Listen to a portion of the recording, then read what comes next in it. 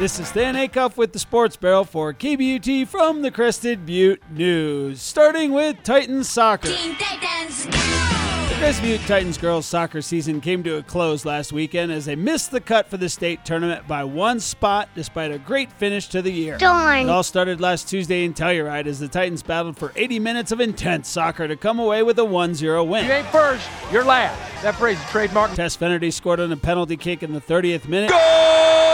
And the Titans held on the rest of the game for the victory. They followed that up 2 days later with a gritty and physical 1-1 tie with Delta, with Fennerty scoring off a cross from Murphy Sloan. Go, girl. You go, girl. They finished the season with a triple header on Saturday after taking down Ignacio 8-0, led by 2 goals from Kiara Cottrell in the first game. You go, girl. The Titans JV beat Montrose C by 3 before exhaustion hit the Titans and they fell to the Delta JV in their third game of the day. We're done here. In boys soccer action. Fast kicking, low scoring, and ties. You bet. The West Elk Soccer U18 team played 3 games in 2 days and came away with 2 draws and a win. Great job. They started off with a 0-0 tie against Gunnison on Friday. The team then hit the road Sunday for a doubleheader against Fire FC out of Grand Junction.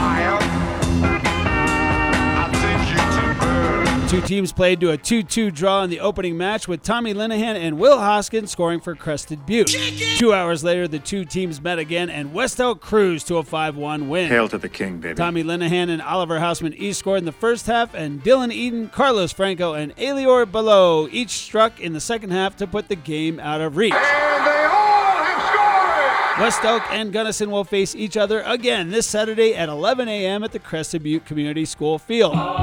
And finally, Titans track. Run. Titans track team split up to compete in 2 meets on Friday. Most of the team headed to Canyon City during the day, while 5 Titans went to Pueblo for an evening meet. Pueblo is a spicy melting pot of Hispanic, Anglo, and Native American culture. In the end, the team came back with a slew of personal records, some school records, and additional Titans making the cut for the state championship meet in 2 weeks. You can do it! Josh Merck and Keely Olson each set new school records in the long jump. The boys' 4x400 meter relay team punched their ticket to the big show with their effort in Canyon City.